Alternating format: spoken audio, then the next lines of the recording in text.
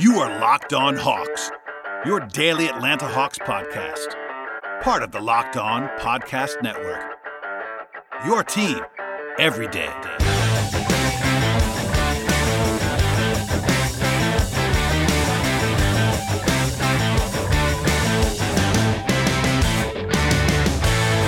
Hello, friends. Welcome to episode 581 of the Locked On Hawks podcast.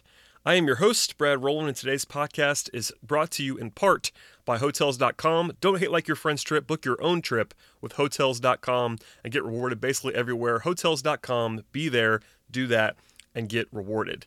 And welcome into today's show. Today's podcast, most of it anyway, is going to be a deep dive podcast on the NBA draft with Chris Stone of Sporting News. Chris is a good friend of the program. Had a very nice conversation that we recorded on Tuesday that you guys will hopefully enjoy. We covered basically the entire top 45 guys or so in this class, almost everyone that could be in the Hawks range, from Zion all the way down. So please stay tuned for that in a few moments when we get to that long conversation, and I'm going to try to do it ad-free for you guys, so hopefully that'll be good as well. Before we get to the podcast portion with Chris, two quick news items that came to be on Wednesday. The first of which is not really a huge news-breaking item, but something that was at least noticed in NBA circles, and that was Vince Carter going on ESPN and declaring definitively that next year is going to be his last year. Obviously, I've poked fun at the notion that Vince had to, I guess, announce, quote-unquote, like 12 times that he was not going to be retiring. Even though Hawks fans knew this long ago, it became big news on a number of occasions. That was not this. Obviously, we all know he's going to be trying to play next year, but Vince did, I guess, definitively say on television that next year is going to be his final season. So a farewell tour, no surprise there given his age, that it'll only be one more time around the league for Vince Carter, but still something to keep in mind. And it could be in Atlanta. It may not be as well, but there's obviously some positive feelings for Vince Carter. In fact, Kevin Huerter even tweeted his willingness to have Vince back and his eagerness for that. I think he's obviously well-liked in that locker room, and we'll see if he returns next season. But Vince will be playing somewhere next year and only next year, and that was what he said on the air on ESPN. The other thing that broke on Wednesday was that Tim Bontemps of ESPN was later confirmed by Chris Livermore of the AJC, reported that John Collins is going to be named to the USA Select team that's going to be participating in early August out in Las Vegas. Collins will not be on the actual USA basketball team. There was some confusion there from some Hawks fans that were asking about this. It's a nice honor for Collins, to be sure, but he's on the 10 or 12 member select team that actually participates in like scrimmages against the USA basketball team. They always bring in some impressive young talent to put on the floor. It's a good opportunity for Collins to get noticed and also sort of rub shoulders with the best players in the NBA. Nothing bad about that, but he'll be out there to scrimmage and provide some competitive environments for the guys who are actually going to be training to go to the next big USA basketball event. So no slight there on John, who obviously it's a pretty cool honor for John Collins. He'll be flanked by some of the best young players in the league, and they'll compete head to head in practice, and that'll be fun for him. So no downside at all there for John Collins. It should be fun. A nice invite for him in early August, and he'll spend some time out there. I'm not sure we'll do too much on that at the time because it's not really about that necessarily, but it's just a good recognition for John Collins, and that is where we will leave it for today. Before we get to the interview with Chris Stone, I want to take a moment to tell you guys to subscribe to this podcast on the Himalaya app.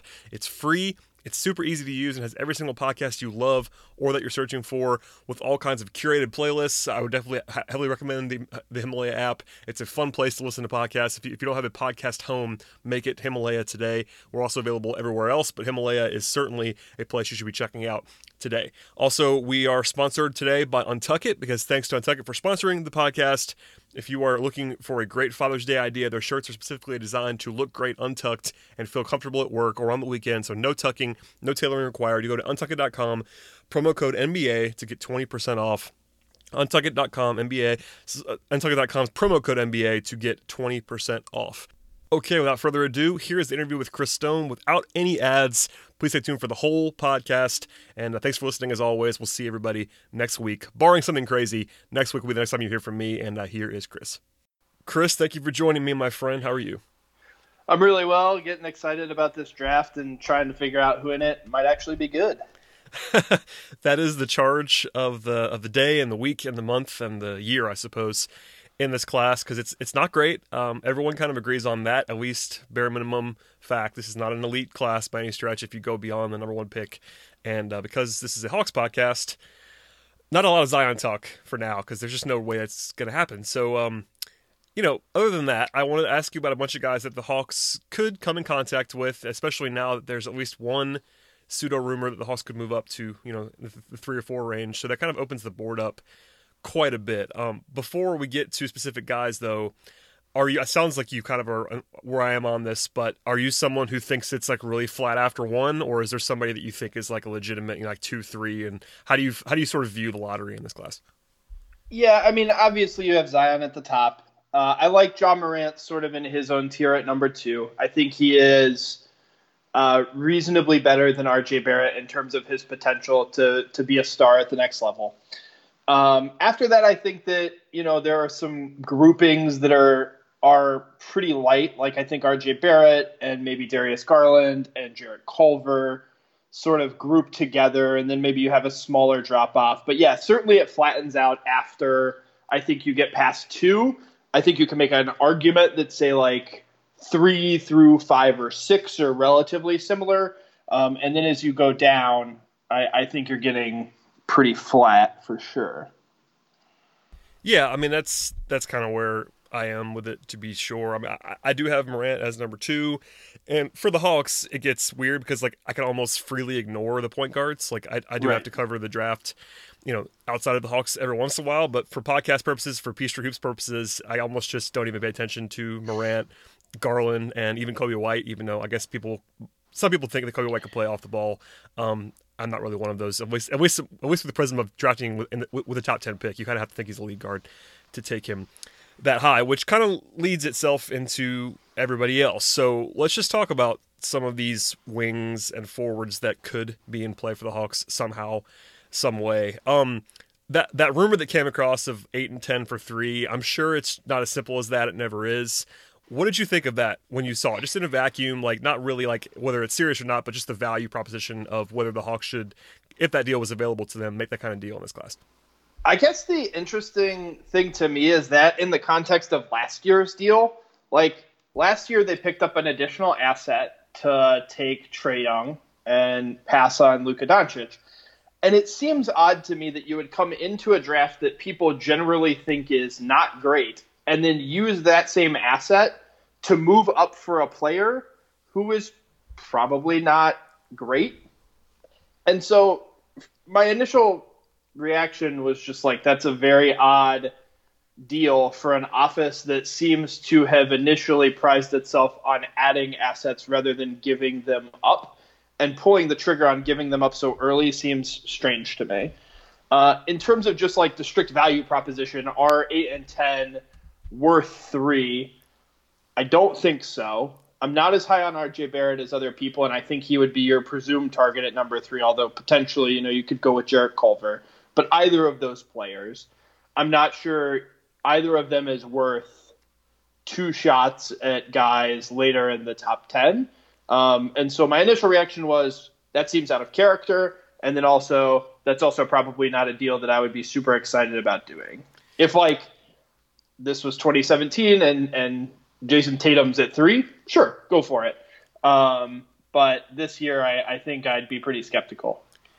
Yeah, I was going to say, I think we're probably aligned on this. I don't have inside info yet. If I do, I will pass it along eventually on what the Hawks might think of that kind of deal.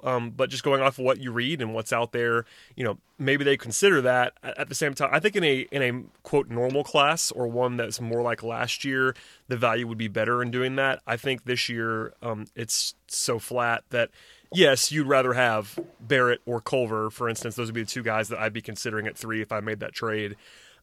If you were the Hawks, I'd obviously rather have those guys than the guys you're going to get at 8 and 10, but the gap is just not big enough for me to give up both of my top 10 assets. Now, the other argument would be that, the number 10 pick in this draft isn't worth that much because this draft is not that great, and I would agree with you, but I would have the same argument for number 3 pick. This is not a typical, for me at least, number 3 pick where you get where your expectation can be, maybe a star. Like, if you buy RJ Barrett, if you are in on RJ Barrett, you probably like him quite a bit. And if that's the case, you probably love that trade. If you don't buy RJ Barrett, because, I mean, as much as I like Jarrett Culver, and I've actually said a couple times I think I'd rather have Culver than Barrett, but that kind of speaks to not loving Barrett. And I am pretty high on Culver, but not necessarily like in a star way. I think he's going to be very good in the NBA. I'm not sure he's going to be a star. And if you're moving up with 2 top 10 picks, you kind of want a guy with, not star like certainty, but someone who you can reasonably expect to have some star potential. And I'm not sure that guy is there unless you believe in RJ Barrett. I think that's exactly right. It's really hard for me to imagine, just sort of based on what's been reported, that any franchise is going to trade up to 3 to take Culver ahead of Barrett. So, the only reason why it's even in play is because I think it was Sean Devaney reported before the lottery that the Hawks were maybe going to target Jarrett Culver if they got lucky in the lottery. But that's a month ago now, and that was one report, and I'm sure Sean heard that, and it's a legitimate thing, I'm sure, but I have not heard that. It doesn't mean it's wrong, but that's the only reason why I might even think that the Hawks might do that, because otherwise, everyone's going to think if you're going up 5 spots that it's going to be to get Barrett. I know there's this thought process as well with Hawks fans that Cam Reddish is someone that keeps being tied to the Hawks. I would be pretty floored if they went to 3 and took Cam Reddish. That would be kind of insane. That would be insane. But a lot, honestly, because, and I understand the thought process, but a lot of Hawks fans have just heard Reddish's name so often because he's the guy who keeps getting linked to the Hawks over and over and over again. And I can confirm that they like Cam Reddish, by the way. But that does not mean they're going to go up 5 spots to take him at number 3 overall. That doesn't seem, it's not impossible, I suppose, that they were just absolutely in love with him, but that seems crazy to me. Yeah, it just seems very unlikely to me. And if the target is Culver, I think you can probably safely trade to 4 or even lower than that, frankly, 5, and give up less. And so it would just surprise me if somebody traded up to 3 to take Culver, if that was the target for somebody trading up at 3. And then like you said, though, you can make that deal if you really trust in RJ Barrett. It sounds to me like neither of us really think he's that type of player, and so neither of us see that value. Maybe someone does. I'm sure that someone does, right? But it's not something that excites me. Yeah, I mean he's a good prospect. I'm not trying to crap on Barrett. It's not a shot at him. It's just that I don't necessarily see all of the ceiling that some people see, but that's okay. He's still a pretty solid prospect and someone who in a vacuum you'd like to have. I was going to ask you. I think you kind of teased it a little bit, like how you would rank. Not to put you on a spot with a big board necessarily right now on the podcast, but all the guys that are sort of those forwards that are considered to be top 8 or 10 picks, your Barrett, Hunter, Culver, and maybe even include Reddish and Nasir Little if you want to. How would you order those guys? I think the consensus is kind of Barrett at the top, and then Hunter and Culver in a tier, and then maybe Reddish and Little in a tier. But people vary within that. So how do you view those 5 guys? Yeah, so I think Barrett would be the top of that tier for me. I think Culver would be close behind in a race where Culver could end up above Barrett for me before draft night. I think that race is extremely close. I think that you're basically conceding a year of age for Culver for some better stats that tend to project potential, in particular steal percentage. After that, I'm very unsure. I think I would probably take Hunter over Reddish at this stage. I'm not very into Cam Reddish, and we can talk about him in depth a little bit more if you want to. And we should, yes. Yeah. I don't know if Doumbouya fits in this. I probably would still have him above Nasir Little, and then Nasir Little last of that 5. Yeah, I mean, Sekou is definitely in the mix, depending on who you ask. I know people that are kind of just out, and I know people that are really in. So he's pretty polar. I mean, I guess Little is as well. Those 2 guys are very polarizing. I still kind of buy Little, I think, more than most people do. But I also understand why people would be out on Little because of how it went at Carolina and some of the measurables and all that stuff. He's a little bit scary. Let's drill in a little bit more on those last 3 guys, because Reddish is the one that keeps getting talked about and the Hawks are linked to so often. And it's a really tough evaluation because of how bad he was. Like he was a bad college basketball player. He was bad. It's tough to talk about a guy projected as a top 10 pick that was a flat out bad college basketball player, but he was, and it just makes it hard. So what do you see with him overall, like upside wise? There's this thought out there that he has this huge upside, which I'm not sure I necessarily see, but he also still has some interesting traits that make him appetizing, I suppose. Yeah, so generally speaking, I think the defense was probably better than we expected. He clearly has the size to be a combo forward in the NBA. I question the athleticism. I don't really think it's there at an above average NBA level. The jump shot, I think, probably comes around and he becomes a decent 3-point shooter. I think that the real question that's difficult to evaluate is how much initiation equity he has. Because in high school, that's obviously the thing that he did, right? I don't want to say he played point guard, but he basically played point forward. He handled the ball a ton and generated offense for his team that way. And in college, he didn't do anything close to that. And when he tried, it wasn't good. And when he tried, it wasn't good because I think he lacks the athleticism to score. I think that there were some contextual factors in relationship to Duke, right? Like they didn't have the shooters around him. I think space will certainly help him in that regard. In relationship to the Hawks, by far the weirdest thing about the Cam Reddish to the Hawks thing to me is that when people talk about Reddish to the Hawks, they talk about him in a role that quote-unquote maximizes his strengths, i.e. the perimeter shooting and some of the defensive versatility, etc., right? Like, nobody's talking about him coming to the Hawks and engaging in, like, a heavy amount of ball handling. I think that's fair to say. Oh, yeah. I mean, maybe secondary stuff when Trae Young's off the floor, but yeah, for the most part, I mean, as a full-time role, he would not be the primary guy, for sure. So that's the role that he just got done playing at Duke, and he was bad. So why do people seem to think that Reddish going into that role at another level with more competition, more athleticism, more size, suddenly will make him good at it? I don't get it. It's a great question and one that I also have. The only argument in favor would be that what you said earlier is that, having space on the floor around him, taking a little bit of pressure off. I do think that, I think what he shot, like 33% from three. He was, I think he's going to make shots as a 3-point shooter.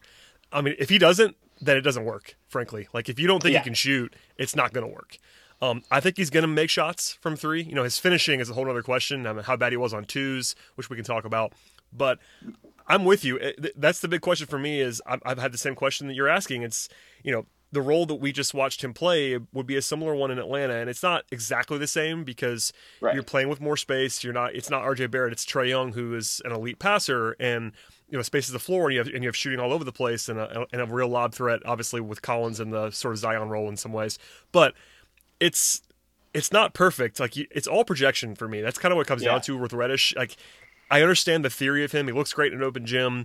He's really long. The defense actually is pretty good, and I actually trust his defense more than I thought I was going to. He's not an elite athlete, though. I think that's the other big question. It's the shooting. It's the lack of playmaking that he showed at the college level. And he's not a great athlete. I think people equate him as this great athlete because he looks like he would be a great athlete, and he's really not. Like, he's fluid, but he's not explosive really at all, which... No. Yeah. I guess when you're that long, you don't have to be super explosive, but like the upside stuff that I always hear about Reddish, it's like, oh, he's this great athlete and all this. Like, I don't really see that. Like, I think he's almost more of a, I don't want to say low ceiling, but you almost have to like his floor more than his ceiling if you were going to take Cam Reddish, in my opinion, just because of the defense and the shooting, like projected role player stuff. But I'm with you. The thing about the translation from Duke to the pros, particularly with the Hawks, when he's going to be a supporting piece, has to make you uneasy, even if you like him. Yeah, that's exactly right. And sort of to further our point, I just pulled up his numbers on Hoop Math because I was curious. Non-transition offense, 17% of his shots at the rim. That's incredibly low for someone who you would consider to be an athletic, initiator-capable player. And only 50% on those shots. That's atrocious for someone who's 6'9" and supposedly athletic. I'm with you. If you're buying into Reddish and really, really buying into Reddish, you need to buy into the possibility that he has some initiator equity because that's where his upside lies. If you're buying into him as a 3-and-D prospect, he's 2 years younger version of DeAndre Hunter, who is worse at making twos. And, like, that's fine, right? We're talking about Hunter in this range, but that's not the Cam Reddish that was coming out of high school and people considered potentially the most talented player in the class. Yeah, you're basically, if you're drafting Cam Reddish, and some of the models, I know Kevin Pelton's model likes Cam Reddish, a lot of that's based on his high school stuff. And that's okay. I mean, if you want to basically say throughout the year at Duke, I have trouble doing that because I just watched it all. Like, I just can't unsee some of what we saw at Duke. I totally Yeah. get the theory behind it. Like, the talent is there if you want to talk about it. But you either have to think he can, as you said, have some creator equity, or you think he's going to be a knockdown shooter. And he hasn't proven that. Like, it looks good, but the numbers weren't there. The production wasn't there as a knockdown shooter. And I cannot stress to you, I mean, I know you know this, Chris, but to everybody listening, how bad his finishing was. You know, you shooting less than 40% on twos with his profile at the college level is, like, impossibly bad. Like, I mean, it's, like, hard to explain how bad it is. Like, I mean, I've been saying this over and over again, but I've never seen a prospect projected in the lottery shoot that poorly on twos. And if I have, it's like almost had to be like a 5'10" point guard. The last one who was close was Malachi Richardson. And I hated him as a prospect. And that worked out great, right? Yeah, I mean, all respect to Malachi, but he was not going to go in the first round until the tournament. And he also was never going to go in the top 8. Like, he was a fringe first-round prospect, maybe. And then he had a hot tournament for 2 weeks and people got excited. But even then, like, that's what we're talking about here. And that's not a great comp, as you sort of allude to. So the talent and the EYBL stuff and the pedigree, it's all there. I totally get why people like it. But I did a sort of like a blind resume on Twitter the other day of Reddish to Nas Little. And, like, people always talk about how bad Nas Little was in college. Reddish was like much worse. Yeah, the Nas Little stats are not bad at all. They're not. I mean, you don't have to love him. We should talk about him too. But it's not like pro Little necessarily. It's just like, why is the conversation so different between these two guys? Like, oh, Cam Reddish will be fine. Don't worry about his freshman year. And then Nas Little, it's like, did you see his freshman year? He was terrible. Right. I'm like, why is it this? I don't understand why it's so different. It's just kind of the same. Yeah, I agree. And I want to mention that sub 40% 2-point percentage again. I did some digging, I think, in Will Schreifer's database that he put out last year and just sort of pulled up guys who didn't shoot 40% on twos. It's really hard to find guys who turn into stars. And by really hard, I mean, like, basically impossible. I mean, I can't imagine it. It's like, maybe if you're a point guard that can't finish at the rim, but other than that, man, like, if you're 6'8", 6'9", 7'1" wingspan, like, how do you not shoot 40% on twos in college? Yeah, it's really tough. Really tough. And by the way, I mean, I know this is going to sound like I'm super low, and I'm not. I don't think I don't hate Cam Reddish as a prospect. I think at 8, if the Hawks stay put at 8 and draft Cam Reddish, I won't kill him for it. It makes some sense because this draft, as we talked about before, is not super top heavy. I think that's a reasonable draft pick. If you start talking about trading up for Cam Reddish because you're just in love with him and going up to like 4 or 5 to get him, then I'm out at that point. Yeah, that's kind of where I am agree. with that. I 100% agree with you. And I just think it's important, right? We're both okay with him going 8. I think it's important for people to temper expectations about him if he does. I totally agree with that. Before we get into some guys later down the board, let's talk about Little and Sekou a little bit because those guys, Sekou's been mocked to the Hawks quite a bit actually the last couple of weeks, which has been a little bit surprising to me. He's very raw. He's very young. And then Nas, who's still very young as well, and had the interesting freshman season and not great combine, times and stuff like that. Still is pretty long and talented. What did you make of Little before he got to Carolina, number 1, and number 2? How much did this year change? Because his circumstance was almost weirder than Reddish's in that he had to play behind guys who were good and like 23. Yeah. So it's like a really weird spot for him at Carolina. Yeah, so I got to see him in person at the McDonald's game last year, and that's Nas Little, and just like everything seemed to click for him that week, and he was a really attractive prospect. He looked like somebody who was going to be able to consistently create his own shot on the wing. He had that really nice moment in that game where he was going one-on-one with Zion and hit him with a step-back jumper to the left side, came down, defended him, and that's the play Zion broke his thumb on. And he just really stood out. He's big. He's much bigger than he seems. The athleticism, I think, sticks. He plays really hard. Seems like a good kid. All of that seems attractive. And then he gets to North Carolina, and just like nothing comes together. And it's really difficult because I don't think anybody has a clear explanation for why, other than there were guys in front of him who were good, and he couldn't necessarily get on the floor. And when he did get on the floor, things seemed to just go too fast. And I think he's admitted some of that, right? That was part of his combine interview. Certainly. I like that thoughtfulness. And I still trust, generally speaking, the talent.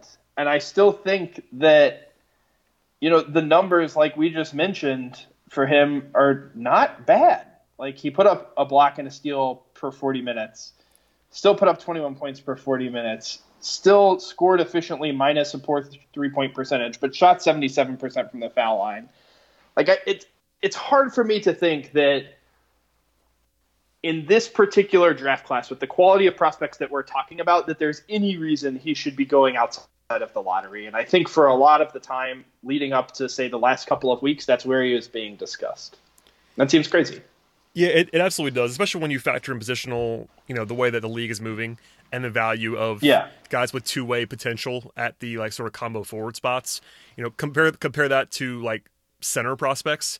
And that's one of the big conversations that's happening with the Hawks right now, is that, they're often tied to guys like Jackson Hayes and Goga, and it's like, okay, that's cool. Those guys are talented prospects. But in a vacuum, at least for me, I'm always going to lean on the two-way combo forward versus the center if the talent is relatively equal. Like, you have to be a very special center prospect for me to get to be like all in on you as a top 10 prospect with the way the league's going right now. That's just my opinion on it. That's just not everybody agrees. I know a lot of Hawks fans want a center, and I totally understand why. But if you evaluated Little as a lottery pick, and there's no reason why you would pass on him just because of his weird freshman season. And people that make me the craziest, I think, are the ones that are all in on Reddish and all out on Little. That I don't understand at all. Yeah, but, I don't get that either. I mean, now that we talked about him a little bit, I'm gonna come back to Sekou in a second. But since I mentioned the two centers that are often projected in the lottery, and that's Hayes and Goga. Do you like one of those more than the other? And where are you at on just either one of those guys as top 10 prospects? Because the Hawks have that number 10 pick just kind of sitting there, and they might be evaluating centers. Yeah, so I like Jackson Hayes more than I like Goga. I understand why some people think that Goga is potentially viable in that range. I would guess that that's a lot higher than he'll actually go. Like, it probably wouldn't surprise me to see him go 8 to 10 spots lower than that. By the way, he'll also be 20 in July, which is not super old, but I think people have almost forgotten that he's not like 18. He's not super duper young either. Yeah. Generally speaking, I'm very with you on the why are we spending top 10 picks on bigs? And I think for the Hawks in particular, if they're not special anyway. Yeah, sure. Like, look, people spent a bunch of top 10 picks on bigs last year, and that's because they were actually good. But for the Hawks in particular, if you start thinking down the line about how you want to build this team and what your goals are, which I presume are to win a championship, what does a roster look like with John Collins and Jackson Hayes on it? Does that strike you, just as rolling off the tongue, as a team that is competing with those styles of players, even assuming that they become the best versions of themselves, as a team that's competing deep in the playoffs? I mean, to me, the answer is no. If you watch the last couple of years of the playoffs, you probably have to say no, just because of the way that everyone's playing small at the highest levels in crunch time. And, and this is my argument forever that Collins, I thought, was going to be a center, and people yelled at me, was because, go look around at the way the game is played in the fourth quarter of a playoff game. You don't see a lot of guys like John Collins playing power forward. And he was obviously awesome this year at power forward. It's not anything about John Collins. It's just the profile of, because you have to have a center next to him if you play him power forward. And I guess with Hayes, he's such a fluid athlete. Maybe if those guys, because they're such interesting athletes, they're long, interesting players. If they could both shoot, there's a way it could possibly work. There's no question about that. But if you don't think Jackson Hayes can shoot, that's where I don't really get it. Like, for me, you have to be able to pair, if this is a Hawks conversation mostly, but it also sort of translates to everybody else. But because you have John Collins and, the Hawks love him, and with good reason, he was a 2010 guy this year, he's really good. Mm-hmm. If you're going to pair him with a center that can't shoot, that's not going to work, I don't think. So I don't either. If Jackson Hayes, I mean, maybe they think that he can shoot, and there are people in the industry that think he's going to be able to shoot eventually. Sure. If you think that, then okay, I sort of see it. If you don't think that he can shoot it, there's a real ceiling on that. Even if he turns out to be awesome, like there's this, this is sort of a sidebar, but people think that Hawks should trade for Clint Capella, and I'm like, no, that doesn't work. I mean, and it's not a shot at Clint Capella, but that's the same problem.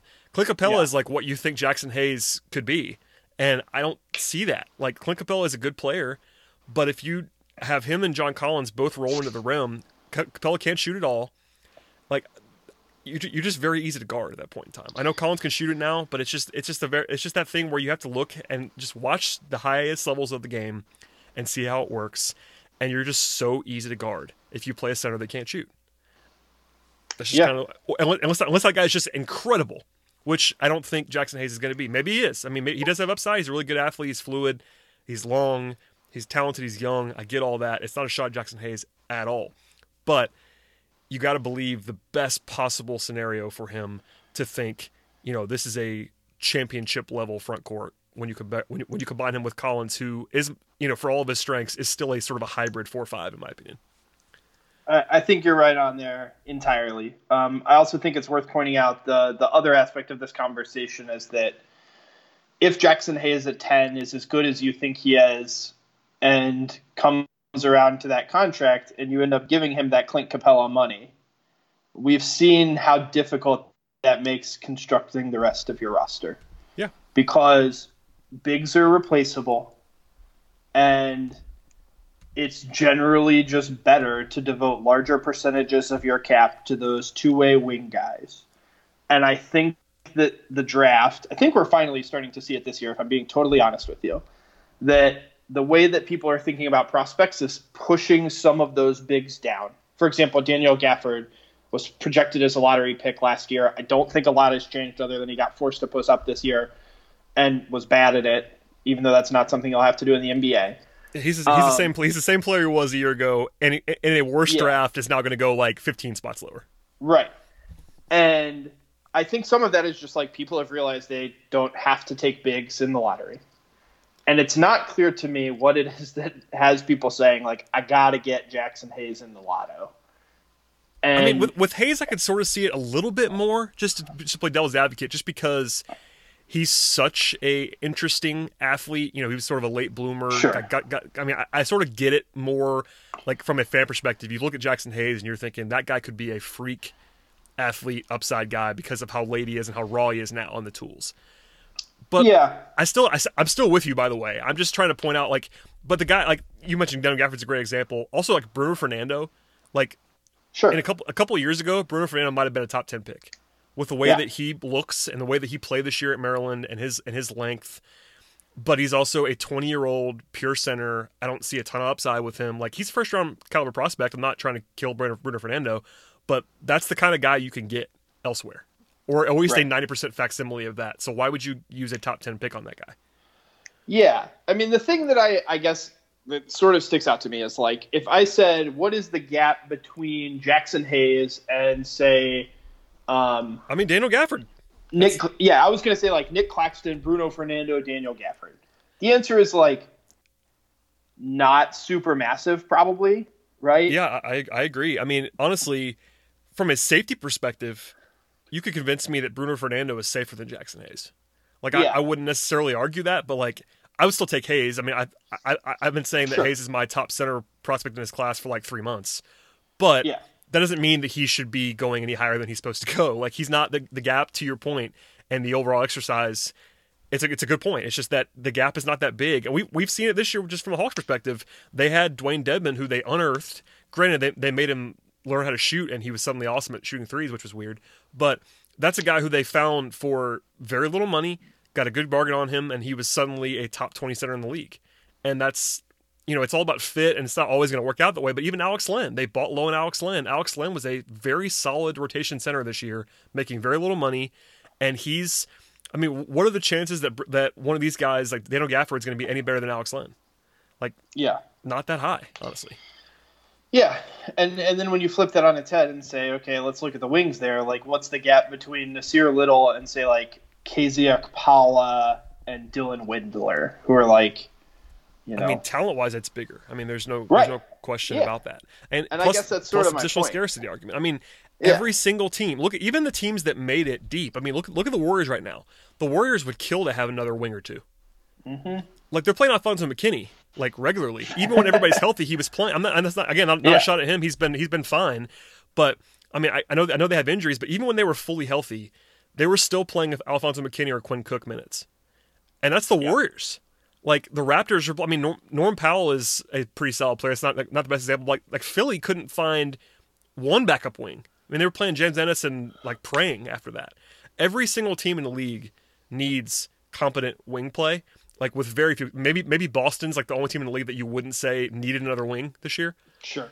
But I mean, 26 of the 30 teams needed one more wing, including some really, really good teams.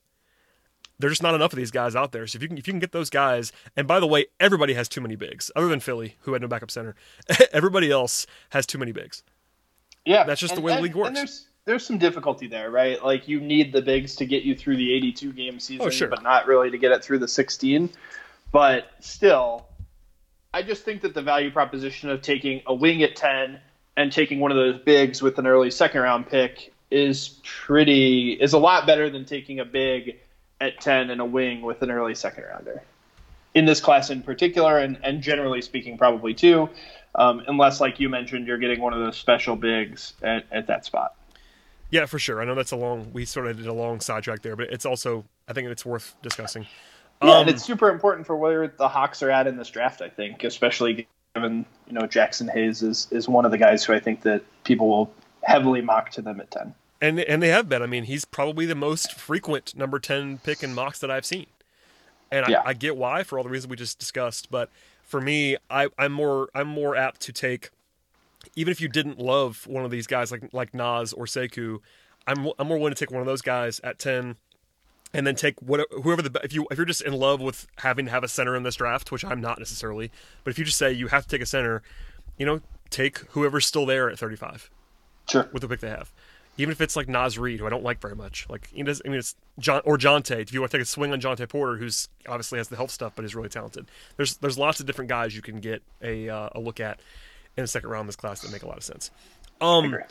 Is there anybody we haven't talked about that you think should be in play at 10? And we talked about a bunch of the guys there, but like, are you high on Grant Williams? Are you high PJ Washington? Are you high on Kevin Porter Jr.? Like anybody, is there a guy that we haven't talked about, or Brandon Clark? Is there somebody that we haven't discussed that you like up that high? I mean, I like Brandon Clark a lot, but for the same reasons, sort of, and maybe he makes more sense than Jackson Hayes. I like him a little more than Jackson Hayes probably, but for some of the same reasons we just discussed, I'm not sure that the Brandon Clark, John Collins front court is the way of the future. Maybe the value proposition on Clark there is too good, and you should just take him because the numbers say he's going to be great. But I also don't know that he aligns with what the Hawks are looking at in terms of a timeline, right? I mean, 4 years down the road when probably their best young players are going to be good, he's going to be 27. Yeah, I mean, he doesn't fit. I mean, he's not a very Hawksy player in a lot of ways in this regime. They've leaned on guys who can dribble, pass, shoot. He's not a shooter right now. He could shoot in the future. They've leaned on offense, which he was obviously really good this year, but he's old. He'll be 23 in September. Like he'd be a very anti-Hawks pick in this regime, which I like Brandon Clark, and I think he'd be just fine at 10. I think he's a very interesting prospect, but he would not be a typical Hawks guy. Yeah. I tend to agree with that. I don't know that there's anybody that really deserves heavy mention there. I like Grant Williams too, but I just don't think that's realistic at all. You're not all in on him at like number 5, like draft Twitter is now. I am not all in on Grant Williams that high. I do like Grant Williams a lot. I think he's really good. The basketball IQ is great. The short roll playmaking is great. I think that he has some potential to shoot it. He's also like 6'6", and I mean, he just doesn't have the margin for error that some of these other guys have, even if some of these other guys are potentially worse basketball players right now than he is. Oh, yeah. I mean, they are worse basketball players, probably. Yeah. Most of these guys are. But if if the Hawks traded down, I would really like Grant Williams. Like, he makes a lot of sense for the Hawks. I would not take him in the top 10. I don't really see the upside. That's kind of where I am. I think he's going to be a good basketball player, and I think I've always thought I was higher on him than most people were. I guess I'm learning that I'm wrong about that. But I think he's somewhere, for me, like in the mid to late teens, which is, I think, is kind of high on him, honestly. Yeah. And by the way, if you read some mock drafts from people that know things, like Sam and the ESPN guys, they usually have him in the 20s, and that's kind of where the league has him, I think. Yes, so I think that's right. Putting that out there. Anybody else? PJ Washington, maybe? I don't know. Romeo Langford? Are you the last people that still likes Romeo Langford? Okay, I like Romeo Langford, I think, more than most people do. I'll cop to that. If he could shoot, man, I would be in. Yeah, it's like if he could shoot, right? If Romeo Langford shot 35% from three this year, how high in the draft does he go?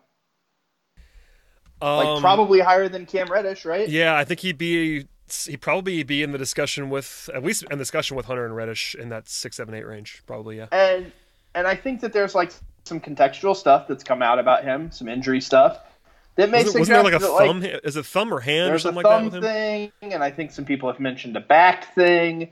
So like, there are some reasons to think that maybe he wasn't able to shoot as well as he should.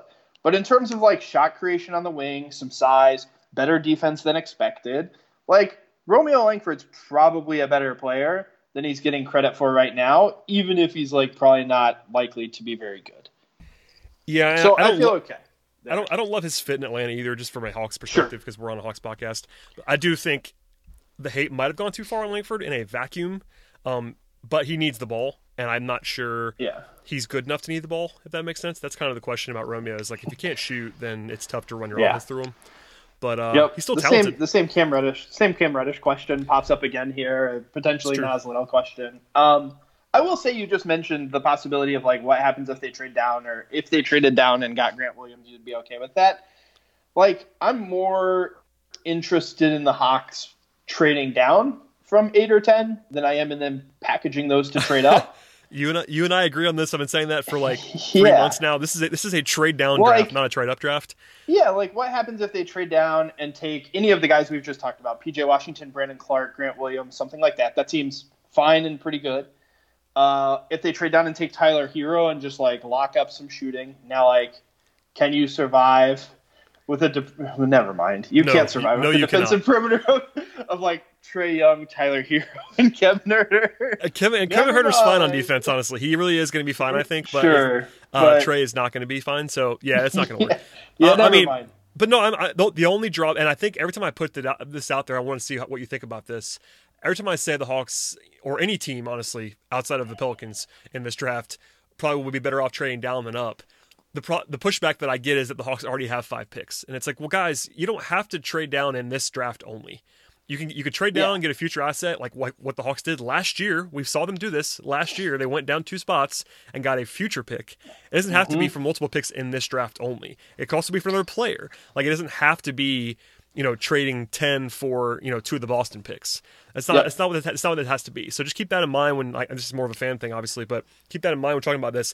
I think the value in that is better than going up. It doesn't mean that I think it's going to happen necessarily, but, just if you assume that, if you believe us that the draft is flat, if you are on board with that, you want to go down, not up. That's just kind of the easy general rule there.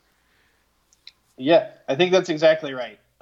Maybe instead of Tyler Hero, we would give them Nickeil Alexander-Walker. That would be fine. I know a friend of the program, Jeff Siegel, loves Nickeil Alexander-Walker. Yeah, I mean, he's a little better defensively, has a little bit more creation offensively, I think. He'd be fine there too. Yeah, he would actually fit very well in Atlanta, I think. Yeah, I think a lot of the options, basically, if you trade down from 10 down into that late teens, early 20s range, like you can accrue a lot of value there if you're able to get another asset on top of that. So I think we discussed. I'm more interested in that. I think we talked about almost every guy in this range. So quickly, the 2 guys that we didn't discuss by name, at least, are Rui Hachimura and Kevin Porter Jr. I am very out on both of them. So maybe I'm wrong, but what do you think about those 2 guys? Maybe not at 10, obviously, but in the trade down scenario, would you be interested in those guys, and how do you feel about both of them? Yeah, I am not super interested in Rui Hachimura. I'm not on that train. I'm not a big fan of 21-year-olds who lack feel. I understand all of the arguments for why those things don't matter. He hasn't played basketball forever. He came to the U.S. He lost in a development year because he didn't speak English. I get all of that. I really, really do. But just like, it's so hard to develop that level of feel. And at 21 years old, I just like really doubt that it ever comes. There's no doubt he might be a useful NBA player, but I don't see a ton of the upside. Kevin Porter Jr. is a little bit more difficult to me. I really trust the ability to create and make shots. There are a few guys his size in this draft who can reliably create space for their jumpers. And I think we saw flashes of him where he was just great at doing that this year. The problem is, like, what else does he bring to the table? And the problem is literally everything else that Kevin Porter does. Yeah, and then, like, some of the questionable off-court stuff or approach to the game stuff, however you want to phrase it, that caused him to, like, not play some this year. I think all of that's a lot of concern. But, like, shot creation-wise, if he puts it all together, like, there's a chance he's a really interesting prospect. So I'm probably a little higher on him than you are. Is he someone I would be looking to target if I was Atlanta and moving down? Probably not, because I think he's going to be someone who does his best work with the ball. Yeah. But I think he's a more interesting prospect probably than you do. But I'm certainly on board with you about Rui. Yeah, I will say I do think that Porter is better in a vacuum than he would be through a Hawks-only prism. Because of what you said, I think he has a pretty defined skill set of what he can do, which is not really what the Hawks need. Yeah. So that's just something. And by the way, I'm just predisposed to not liking what he does. Like I'm someone I know my own biases, and I know that guys who shoot and score and don't do anything else do not appeal to me in the way they do for everybody else. So I know that about myself. It's not it's just one of those things you have to know about yourself. So that's why I'm lower on Porter Jr. He's not a bad prospect. He's still very talented, and the upside's real because of the shot creation. Like, that's really intriguing in some spots. Just not what I would be looking for necessarily. Who else? Oh, okay. Let's talk a little bit before I let you get out of here about what the Hawks might do in the second round, because there are a few people that I trust to talk about guys in the 30s in this class, and you were one of them, so congratulations on that. Woohoo! So the Hawks have these 3 picks, 35, 41, 44. Travis Schlenk has said repeatedly that they have no interest in bringing in 5 rookies.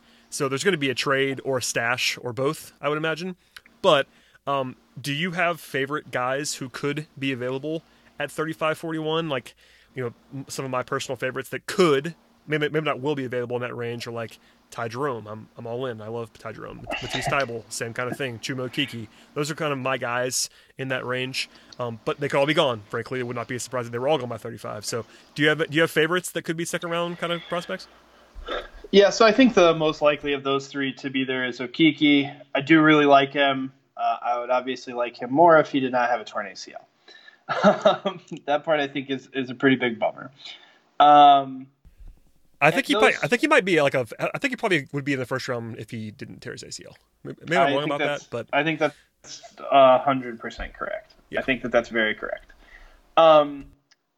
We talked a little bit about this earlier. I think that there's good value in some of the bigs here if you miss out on taking one at 10. So the Nick Claxton, Bruno Fernando, Daniel Gafford, maybe even Jonte Porter in this range if you're willing to accept the injury risk there. I think that there are a lot of talented bigs in this area. Do I think all of them are relevant playoff guys? No, not necessarily, but I think they can get you through the 82-game stretch and maybe a round of the playoffs, and you don't have to pay them very much, most likely. And so that seems great. I like in this range, I think that this is Grant Williams' range, potentially at 35.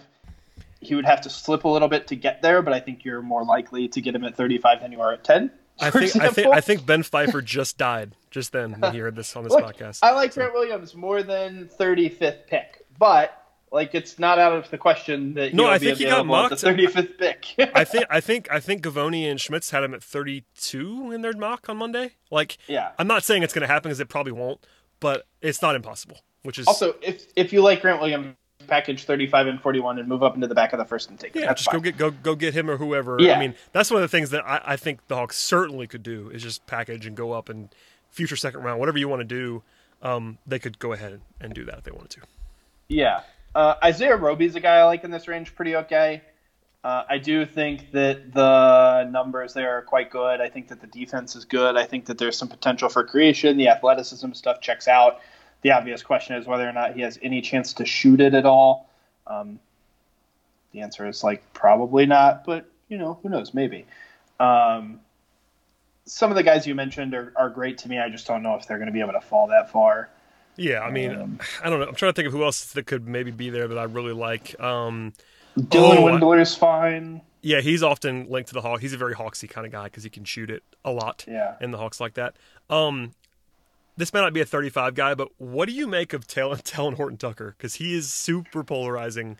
I see people have him in the second round. People have him in the top 10, which is, I'm not exaggerating when I say that. He is that, him and Bol are the two guys that are like completely and utterly polarizing. So what do you make of both of them? But I'll start with Horton Tucker because I'm kind of low, but I also understand what people are trying to see with him. Yeah, I certainly understand what people are trying to see. It's the fact that he's one of the youngest, maybe the youngest prospect in the draft. I think he's younger than Sekou. I just don't get it. I don't know. I just don't get it. The likelihood of him shooting is almost nil. We're talking about somebody who shot 31% on threes, 62.5% from the foul line over 88 attempts. Not a ton of attempts, but a decent number. Worse than 50% on twos. I really don't get it. Man, if you check the YouTube highlights, there's some good Talon Horton Tucker tape. He looks awesome.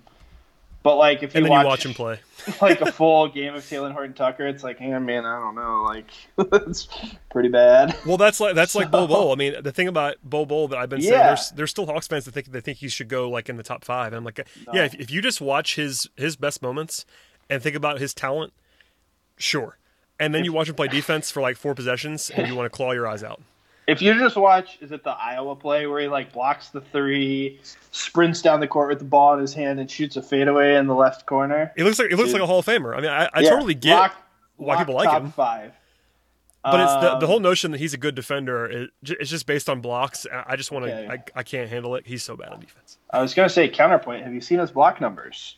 That's. I mean, they're really high. That's it. That's the argument. If you have a 7'8" wingspan, that's what's going to happen. Actually, make. So here's my Bol hot take. If someone is willing to commit to playing zone defense for the minutes that he's on the floor, he's an interesting player.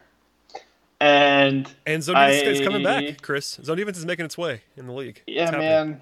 Bill Self's coming because he's bringing the box and one. So I mean, there was a really good. I think it was Jared Dubin, friend of the program, wrote a really good zone defense thing. Talked to a lot of people during the season, and it's kind of coming back, and people are using it a lot.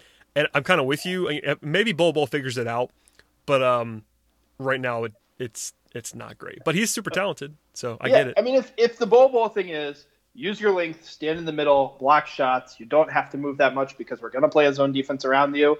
That's reasonably interesting because the offensive upside and skill is real. But he's certainly nowhere near a top 5 pick. No. I'm not excited about him as a prospect because I think it's very unlikely that he gets put into a situation that's optimal for him to succeed in because, like you said, the defense is bad. I'm not into really either of those guys as high as some folks are. At 35, if you want to take a shot at Talon Horton Tucker, certainly go for it. Yeah, it's fine there. It's more the people that think he's should go in the top 15, 20. I mean, we can pass on him at 10. I'm good. I get on him at 10.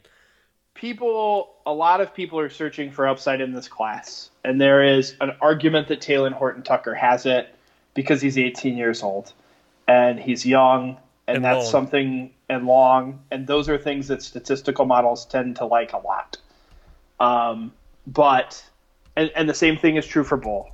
Bol does things that centers don't do, and statistical models love the fact that Bol does statistical things that centers don't do. But just at some point, you got to watch him play a little bit, and there has to be a balance between those analytics. And look, I'm as big as a fan as using analytics in the draft process as just about anybody. It's just really hard to see how Bol translates. I think it's very difficult if you look at some of those numbers with Talon Horton Tucker to see how he translates too. And they're just not guys that I'm super excited about. Yep, I'm with you all the way. Oh, I wanted to ask about one more guy before I let you go. I think this is going to be the last one. Are you a Darius Bazley fan? No. He is someone I've found people really like or don't, and that's interesting. I mean, for me, at 35 or 41, then sure, the upside's kind of interesting, but I'm not super in either. But why don't you like him? Because he's someone who people are asking about a lot because of the way he looked at the combine at times. Yeah, so I admittedly haven't seen a ton of him, obviously, over the last year. But I saw him at McDonald's, and the thing that you said earlier, I forget who you said it about, maybe Romeo Langford, someone who needs the ball and is at their best with the ball, but is probably not good enough to deserve it.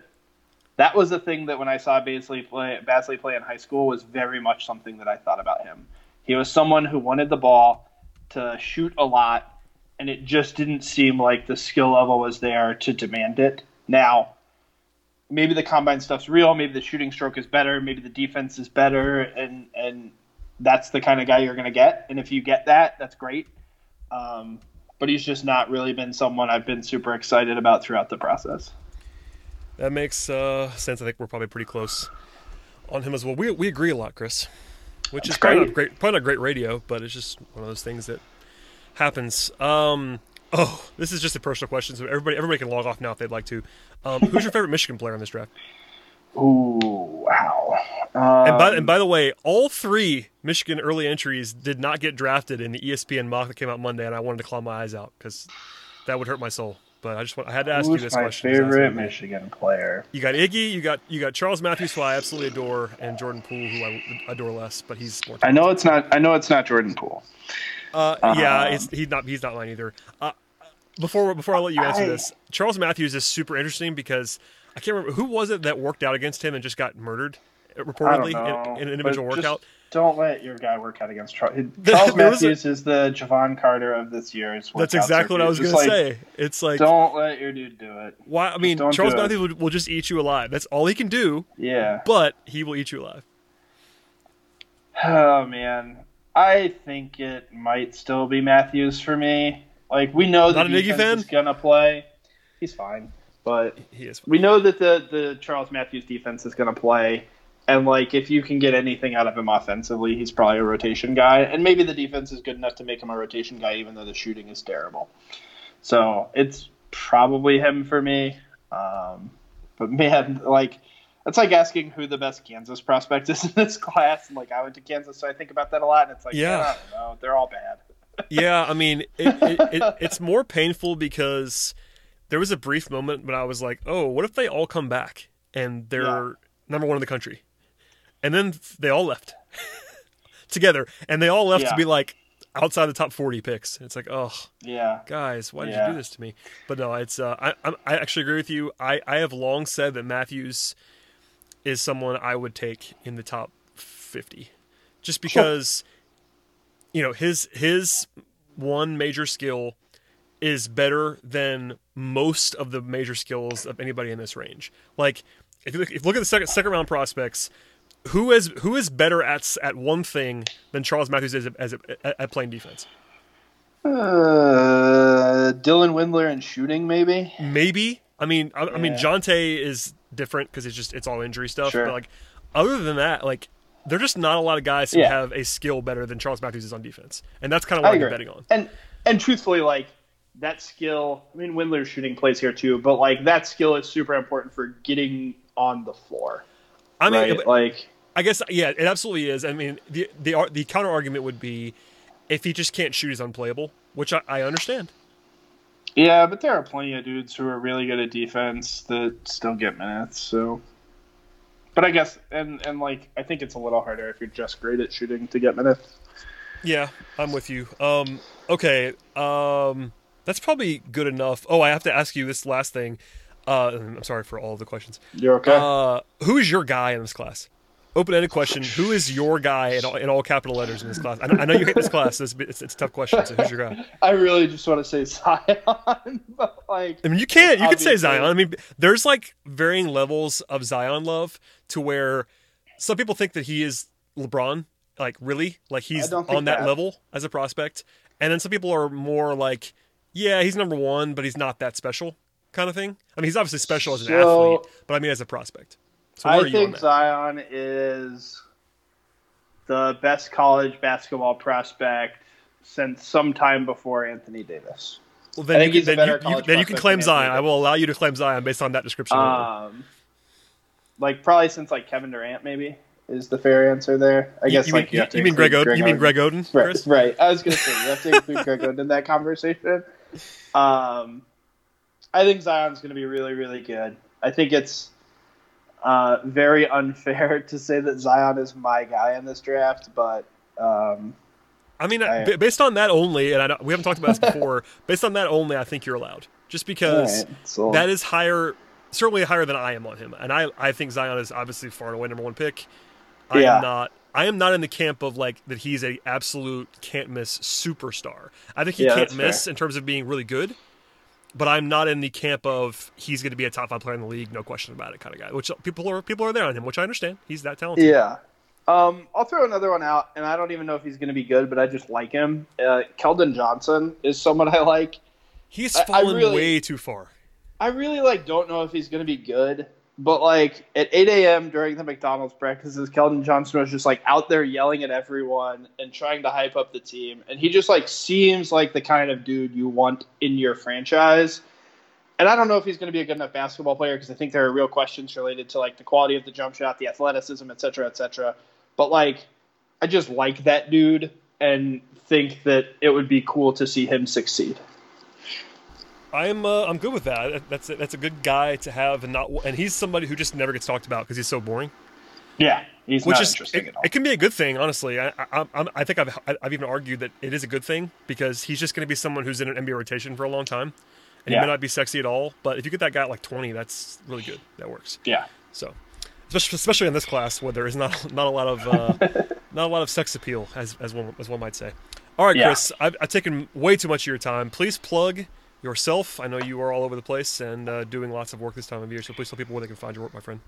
Yeah, so the best place to find my work is over at Sporting News, and then anything I write, I will tweet out at Seastone Hoops on Twitter.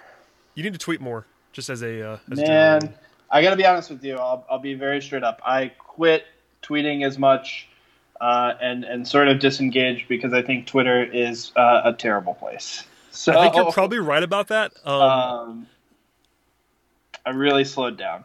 I don't blame you. I'm not sure I could do it, but I totally understand the thought process. It took a lot. Like I moved Twitter off of the like front page of my iPhone. I moved it into a folder.